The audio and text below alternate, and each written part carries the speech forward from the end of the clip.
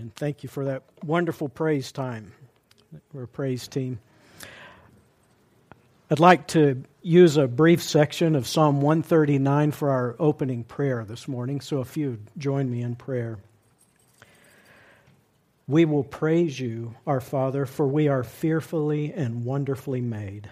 Marvelous are your works, and that our soul knows very well. Our frame was not hidden from you when we were made in secret and skillfully wrought in the lowest parts of the earth. Your eyes saw our substance being yet unformed, and in your book they all were written, the days fashioned for us, when as yet there were none of them. How precious also are your thoughts to us, O God! How great is the sum of them! If I should count them, they would be more in number than the sand. When we awake, we are still with you. Father, give us eyes to see, ears to hear your wonderful word. In Jesus' name, amen. We are fearfully and wonderfully made. We're going to be exploring some components of that this Sunday and next while Dorman is away. But this morning I want to describe a subject that is so important in the Bible that it's like a hub. You know, on a bicycle wheel, the hub is where all the spokes come together. They meet right there in the middle. Sometimes commercial airlines will have a hub airport where many, if not most, of their flights will go in and out of that central airport.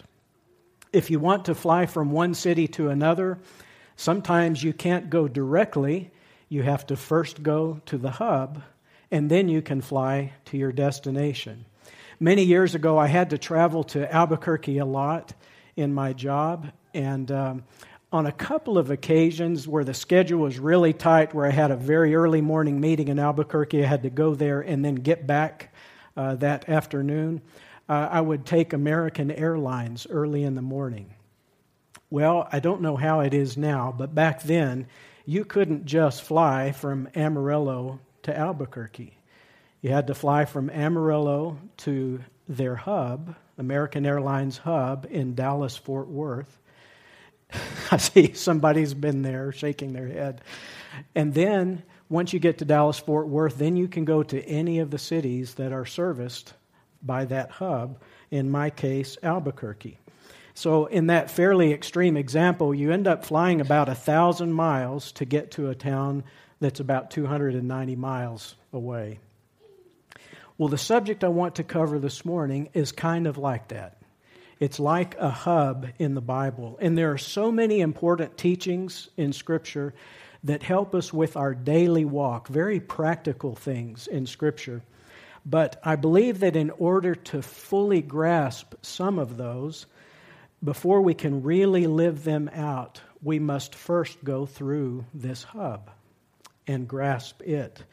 Without doing so, we may be able to explore some of those topics, get some benefit from them, but to really get all the benefit, we need to go through this hub, or else we'll have misunderstandings that can constantly be throwing stumbling blocks into our path of full understanding. Now, of course, the greatest hub is Jesus.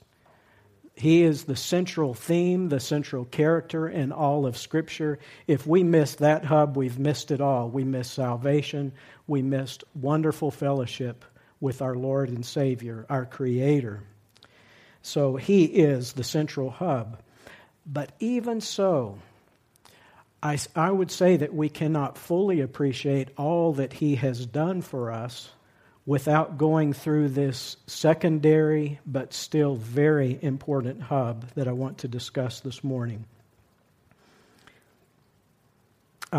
My understanding on this subject is growing, but I have seen enough to come to believe that it is one of the great hub truths of all the Scripture.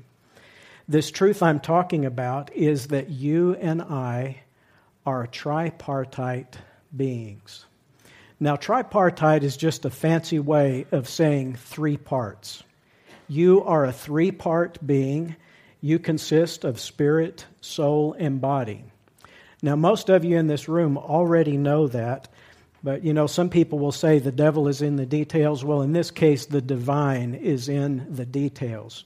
So we want to look at some of the details of this morning. We want to see what really is the spirit, what is the soul. We know what the body is, but how do they interact with each other? There is an authority structure within them that we'll talk about. Also, how does the authority of the Holy Spirit relate to our spirit, soul, and body? Those are some things we want to look at. So if I could use the airline metaphor one more time, this morning we're going to fly to Dallas-Fort Worth Airport. And then next week I want us to go on to Albuquerque. But I need to make sure we all get to everything we need at Dallas-Fort Worth to fully appreciate what we're going to find in Albuquerque. Let me offer my opinion on how important this hub really is. Without a solid understanding of our makeup of spirit, soul, and body, we cannot fully appreciate exchange, and in particular, the three frames of exchange. We also will not have the solid foundation we need so that deep down we really know that we are secure in our union with Christ and in our identity with Christ. And without understanding these things, we'll have no choice but to try to live the Christian life in our own strength. And you and I have heard it from this pulpit more than once. The Christian life is not hard to live. It's impossible to live in our own strength. Were it not for the great exchange and the resulting union with Christ, we would have no hope of living a life that is pleasing to God.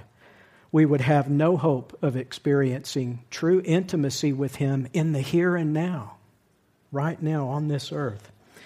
And without understanding some of the details of our tripartite nature, we can spend our entire lives fighting an exhausting battle against our old sin nature, because we may not realize that old nature is already dead. Yes, there is something to be fought, but it's not our old sin nature. And that will come up as we discuss this further. And because of that misunderstanding, if someone has that misunderstanding, we'll be diverting our attention and our energy away from the real battle, which is sin dwelling in the flesh. So we'll talk about that as well. And if we're doing that, we're not living the abundant life that Jesus came to give us. I would even go so far as to say that without a real good understanding of the authority structure that governs our spirit, soul, and body, we'll have a hard time really understanding what worship is. Who would have thought worship is related to this topic? But it is. I believe this subject unlocks the mystery of why there had to be an Old Covenant and an Old Testament with its animal sacrifices, with its commandments, with its fleshly ordinances. That had to happen before there could be a new covenant which rendered all of those things unnecessary. And perhaps first and foremost, without a solid grasp of this great truth, we'll never be able to fully believe, you'll never be able to fully believe that you are the righteousness of Christ right now, because you will see and be aware of thoughts and actions that you know are not in accordance with righteousness. Those two things can be true at the same time, but we'll never understand how that can be without getting spirit, soul, and body. Well, by now you're probably sufficiently convinced that I think this is a really important topic, that it's foundational to so many things in Scripture. So my job now is to present some evidence to you and see if you find it convincing. All of those topics and many others are destination cities that require us to first go through this important hub that I want to begin to present this morning. So this is part one of a message entitled, Some Thoughts on Walking in the Spirit. Now, the reason I put some thoughts in there, instead of just saying it's a message called Walking in the Spirit, I'm not qualified to give a comprehensive presentation on what it means to walk in the Spirit. I feel like I'm just leaving the starting gate. But I also know I've begun to learn some things that have held back my understanding on this subject for over 50 years. And the corrections that the Lord's been showing me are some of the things we'll be talking about today and next week. One of the things that held me back was a misunderstanding which says knowing about walking in the Spirit only involves the Spirit. The body and soul are not involved. Well, that kind of sounds like it should make sense, doesn't it? Walk in the Spirit, we just need to know about the Spirit. The other parts really aren't that critical in this discussion. Well, I'm discovering that is not only not right, it is far from right. It is very wrong. Our soul and our bodies can be allies in our quest to walk in the Spirit. In fact, they're designed that way. We were designed to walk in the Spirit, spirit, soul, and body. But if we don't understand how all these parts work together, then our soul and body can also sabotage our every attempt to walk in the Spirit. So, put your tray tables up, fasten your seatbelts, and let's fly to DFW. Let's look at what the Bible says about this crucial subject of spirit, soul, and body. Now, there are two primary verses most often used to support the view that God created humans as tripartite, three-part beings. Sometimes this view is called the trichotomous view. Anytime you see tri, we're talking about the three parts. So I want to present these two verses. Then I want to tell you that this subject is a little bit controversial and why. But first the verses. 1 Thessalonians 5:23 is the classic verse. Now may the God of peace himself sanctify you completely, and may your whole spirit, soul, and body be preserved blameless at the coming of our Lord Jesus Christ. Now, to my knowledge, this is the only passage in Scripture where spirit, soul, and body, all three, are mentioned in the same verse. Now, next I want to show you a real simple diagram. It can't get any more simple than that, but it's already starting to show us something. And I'll have two diagrams this morning. I'm going to describe them just a little in case you're at the back and have trouble seeing the details, but also in case someone's listening to a recording. We have three boxes, spirit, soul, and body, in that order from the top down. You'll see that they're separate boxes. These are three separate things, all of which that make up the larger box, which is you and me. Also, I believe, you'll notice that the order of the boxes, spirit, soul, body, they're in the same order that we just saw in 1 Thessalonians 5:23. I don't believe that order is accidental. It really shows the authority and what I've started calling the flow of influence is from top down. Now, the second verse that's really important along these lines is Hebrews 4:12. For the word of God is living and powerful and sharper than any two-edged sword, piercing even to the division of soul and spirit and of joints and marrow, and is a discerner of the thoughts and intents of the heart. Now, that verse does not mention the body, but it does clearly make a distinction between the soul and the spirit. So how could this be a controversial topic?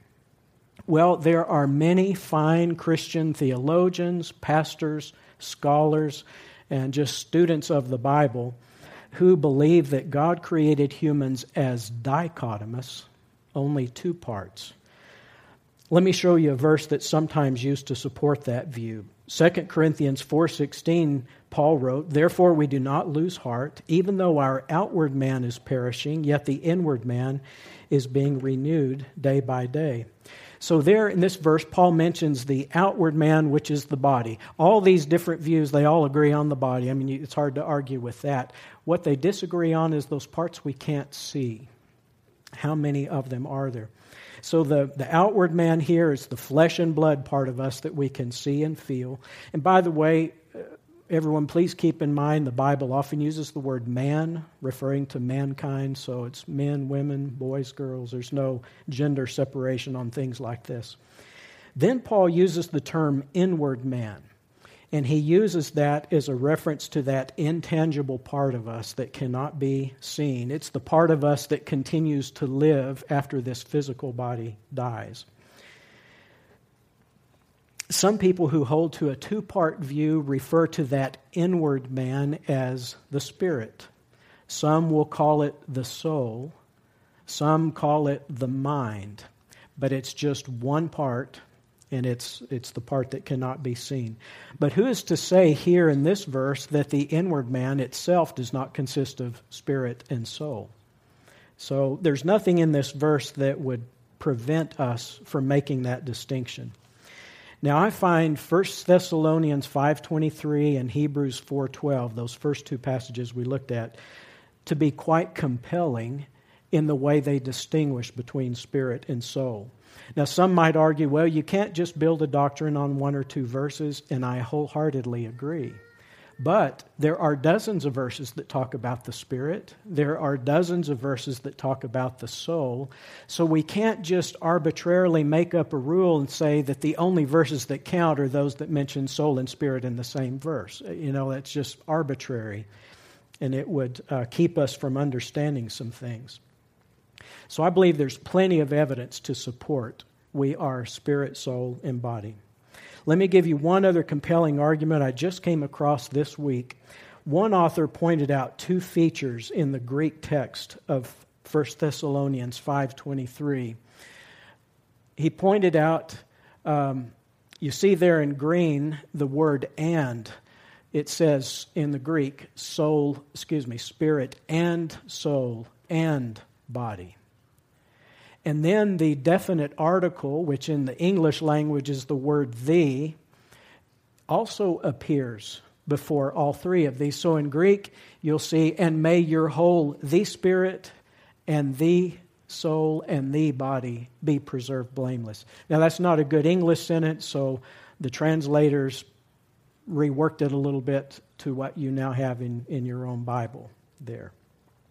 But the author that I was reading that was pointing these things out, and by the way, I did check those. Both of those are accurate statements that he made.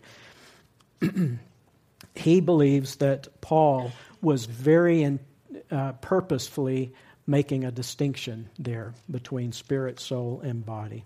So I found that pretty convincing. So I wanted you just to know there is some controversy between a three-part and a two-part view. And if you want to pursue that farther, there are endless articles on the internet that will argue one way or another. There's no end to it. Now I'd like to put up a little bit more detailed diagram. And I know that's even hard for me to read from here. You still see spirit, soul, and body. The top box, spirit, says communion with God. So this is a believer. That would not apply to an unbeliever. Communion with God in the Spirit. Then you'll notice there are three circles in the middle box, the soul, and those three circles represent the mind, the will, and the emotions. We've heard Dorman talk about that. Then the bottom part, the body has two boxes. One of them says the five senses, which is our world consciousness. You're hearing me right now. You're seeing me with your physical eyes, physical ears. It's also our senses, how we touch, taste, and feel.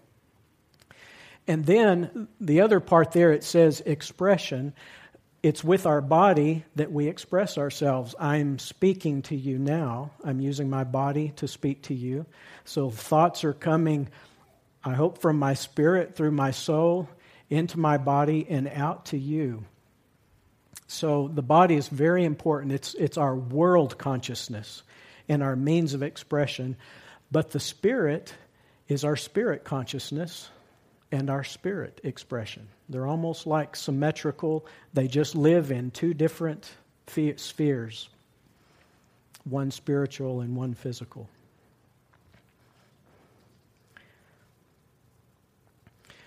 Also, I just need to say, I think these diagrams are kind of helpful, but no diagram like this can ever fully portray something as complex as a human being, but I hope they're helpful. Now, let me give you one example right out of the book of Genesis that shows spirit, soul, and body. And I really like this example because it helps us see those distinctions.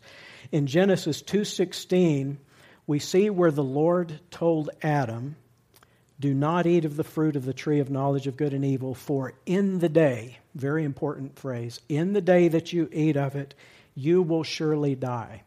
So God says, notice God didn't say, "I'm going to kill you if you eat that."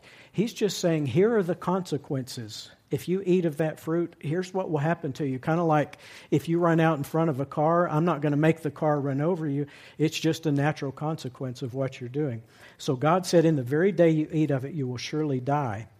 Yet, the book of Genesis in chapter 5 tells us that Adam went on to father lots of children. He lived to the ripe old age of 930 years. So he certainly did not die physically on that day.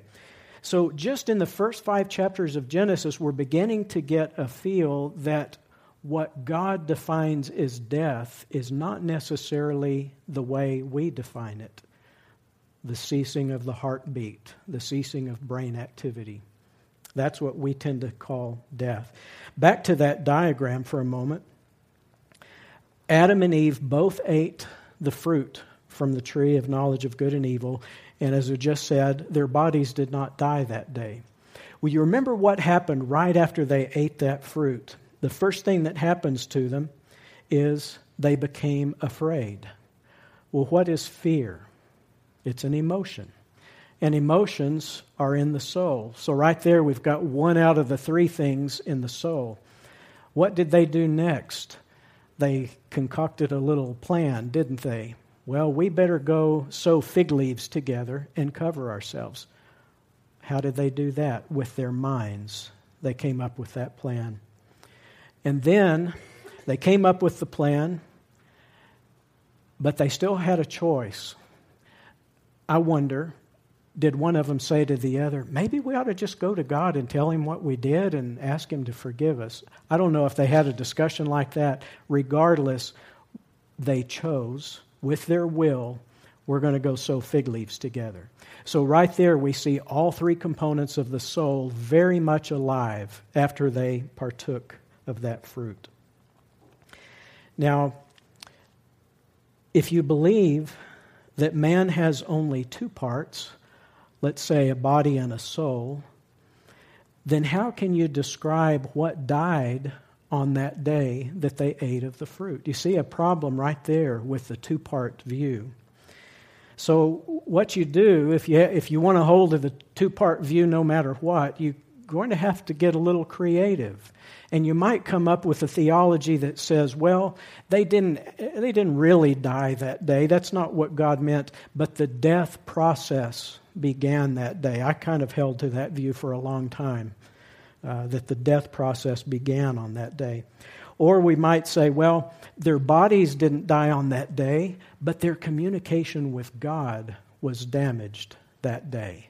And I certainly would agree with that. Their communication was horribly damaged on that very day. But if that's what God had in mind, wouldn't He have said that? Would He have really, if He meant your communications with me are going to be damaged if you eat that fruit, why would He say, you'll surely die on the day you eat of it? So I think that doesn't really hold water either. On the other hand, if we believe that humans have 3 parts, we have one more part to consider, and that's the spirit. And I believe on the day they ate of that fruit, Adam's spirit died that very day. Eve's spirit died that very day. Let's think about the spirit for a moment. What does it mean to say their spirits were dead?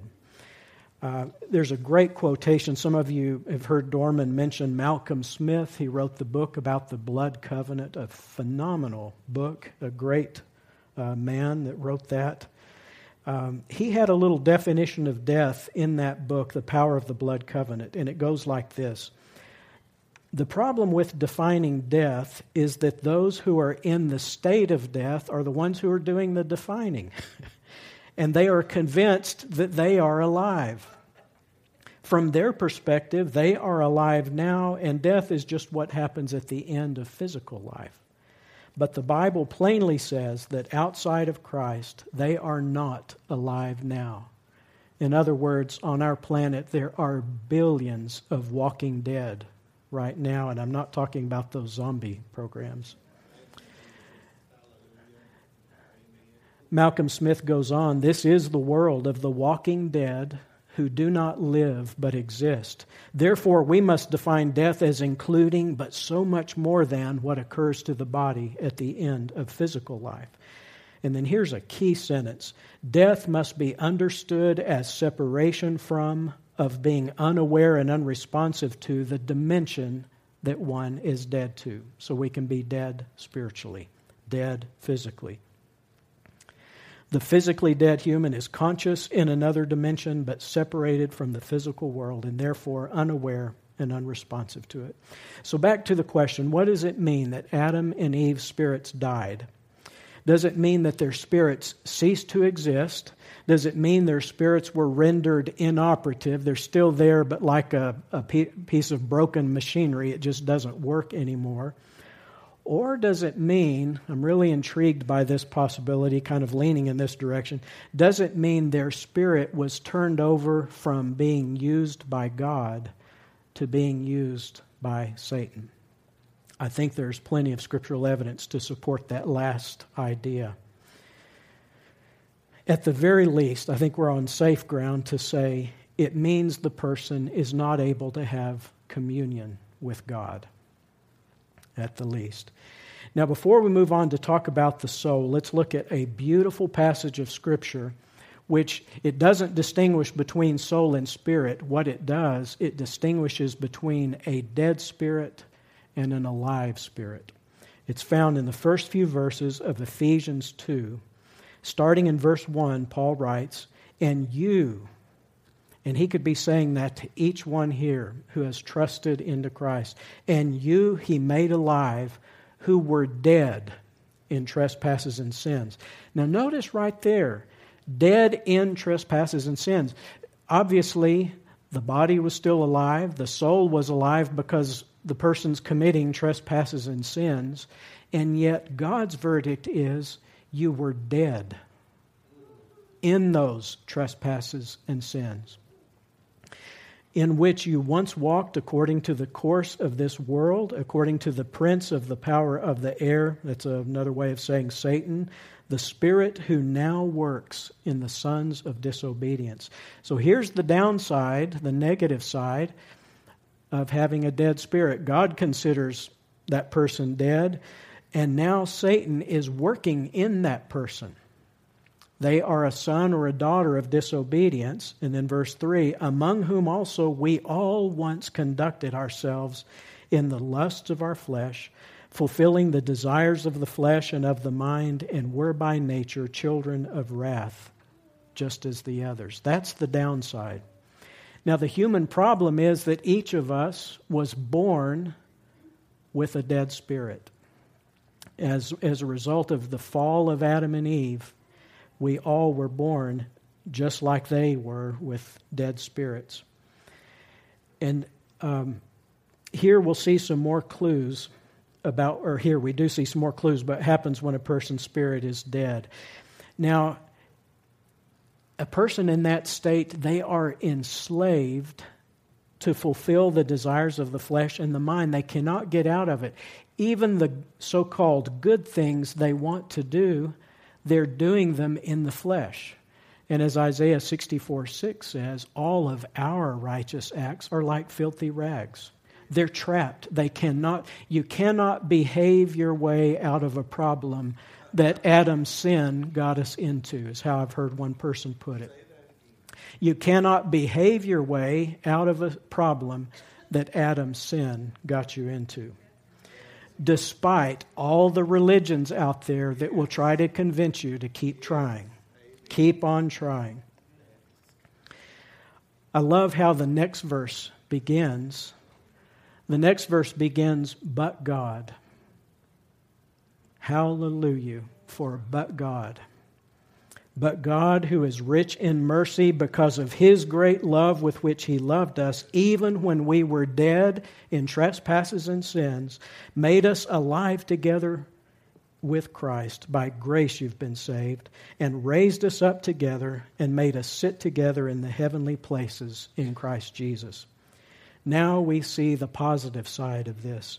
When we trust into Christ, God raises us up and makes us sit together with Him in the heavenly places in Christ Jesus. That could never be said of one who is spiritually dead.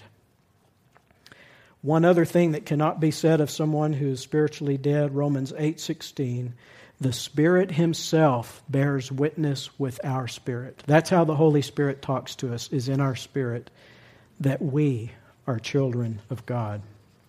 So we just saw from the example of Adam and Eve how they used the three elements of their souls, their spirit, of their souls, their mind, will, and emotions, to come up with that plan to cover themselves.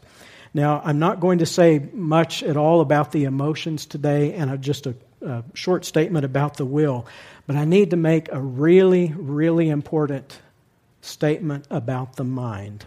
And here is the point. Your mind is not the same thing as your brain. Had you thought about that? Your mind is not the same thing as your brain. Now, some brain scientists, not all, will disagree with that.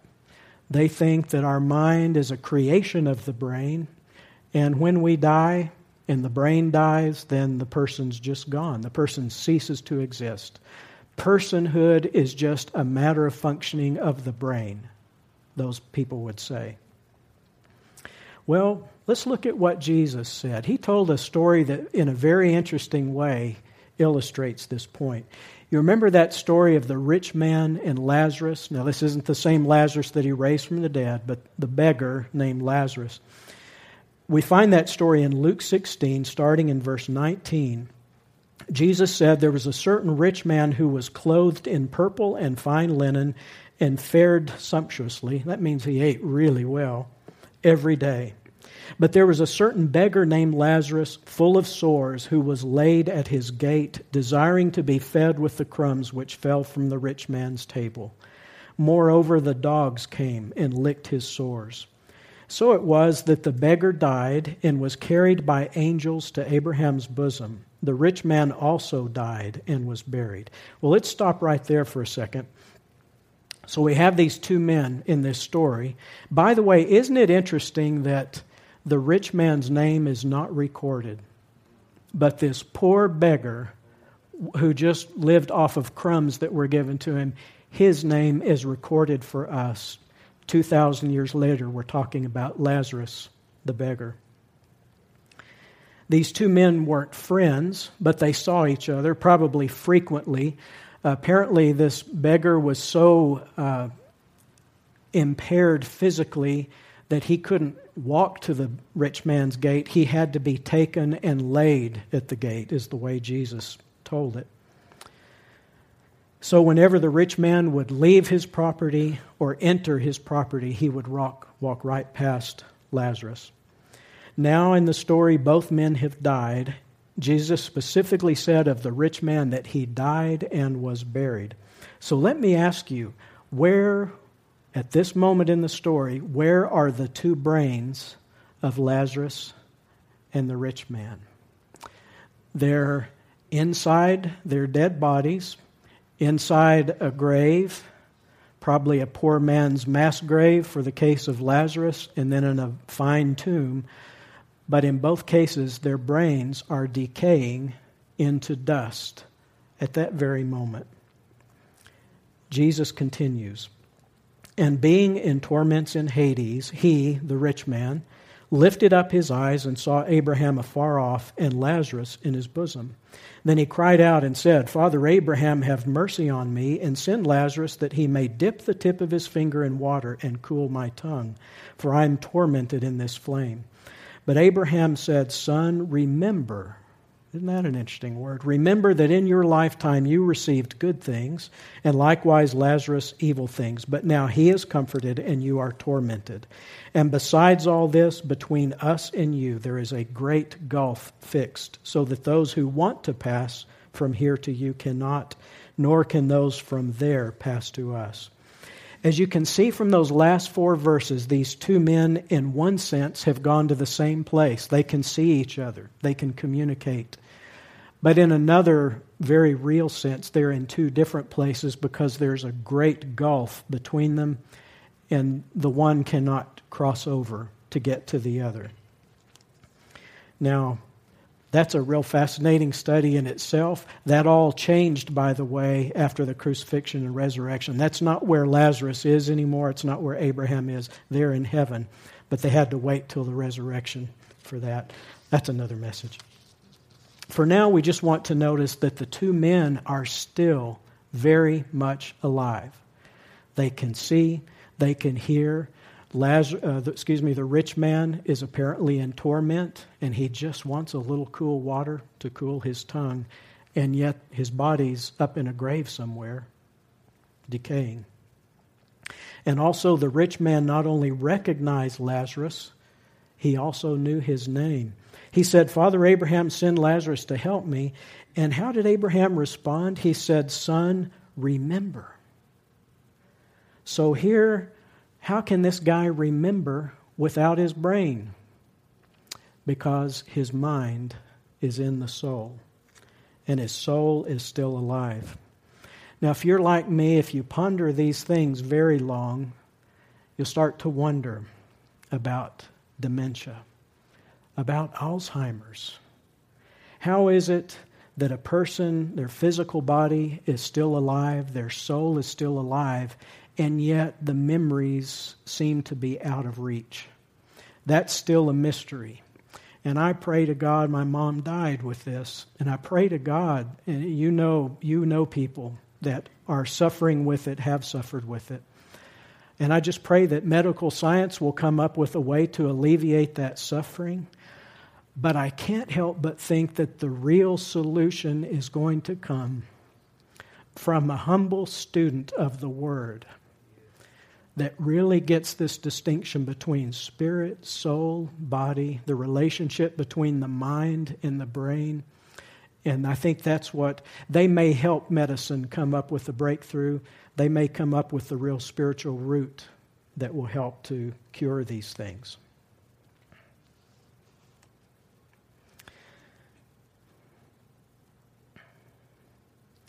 And this whole area of the brain and some cutting-edge neuroscience is something we'll look at on our way to Albuquerque next week. One last thing about the will. One of the most powerful parts of your being is your will. Anytime you hear words like decision, decide, choice, choose, that all has to do with the will. It's where we ultimately choose to follow Christ or not follow Him. It's where we decide how we're going to live each moment of every day of our lives. If we belong to Christ, then we are to walk in the Spirit. What does that mean? At its most basic, it means we submit our spirit to the Holy Spirit, and our soul is to be submitted to our spirit, and our body is to be submitted to our soul. So there's the authority and flow of influence, Holy Spirit through the human spirit into the soul, into the body. Just like that.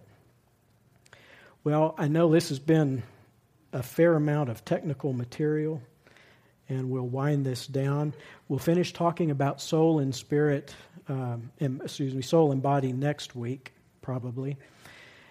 And just in case you're now wondering, okay, now tell me again, why are we spending so much time on the soul and the body when our subject is walking in the Spirit?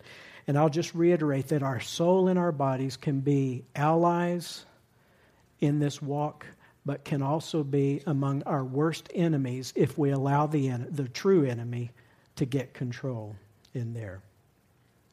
Now, if a lot of this is new to you, I'd just encourage you, Gail can get you a CD this week, or it'll probably be online within 2 or 3 days. And if you need to review that, do that before next week, and we'll come and start from here.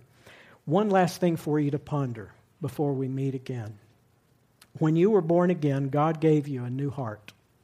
And I think that includes the new spirit. It may be synonymous, but at least it includes a new spirit. So when one of your old pre-salvation thoughts, sinful thoughts, or temptations comes to your mind, where did it come from? Think about that. There may be more than one answer. Let's pray. Our Father, thank you that you have so fearfully and wonderfully made us. Lord, I know you've designed us to be able to fully accomplish your will in our lives. I pray your Spirit will just cause these things to sink in, that you will bring new revelation to all of us on this topic in the days ahead. We lift up Dorman and Jana and pray for a wonderful, wonderful week ahead for them. In Jesus' name, amen.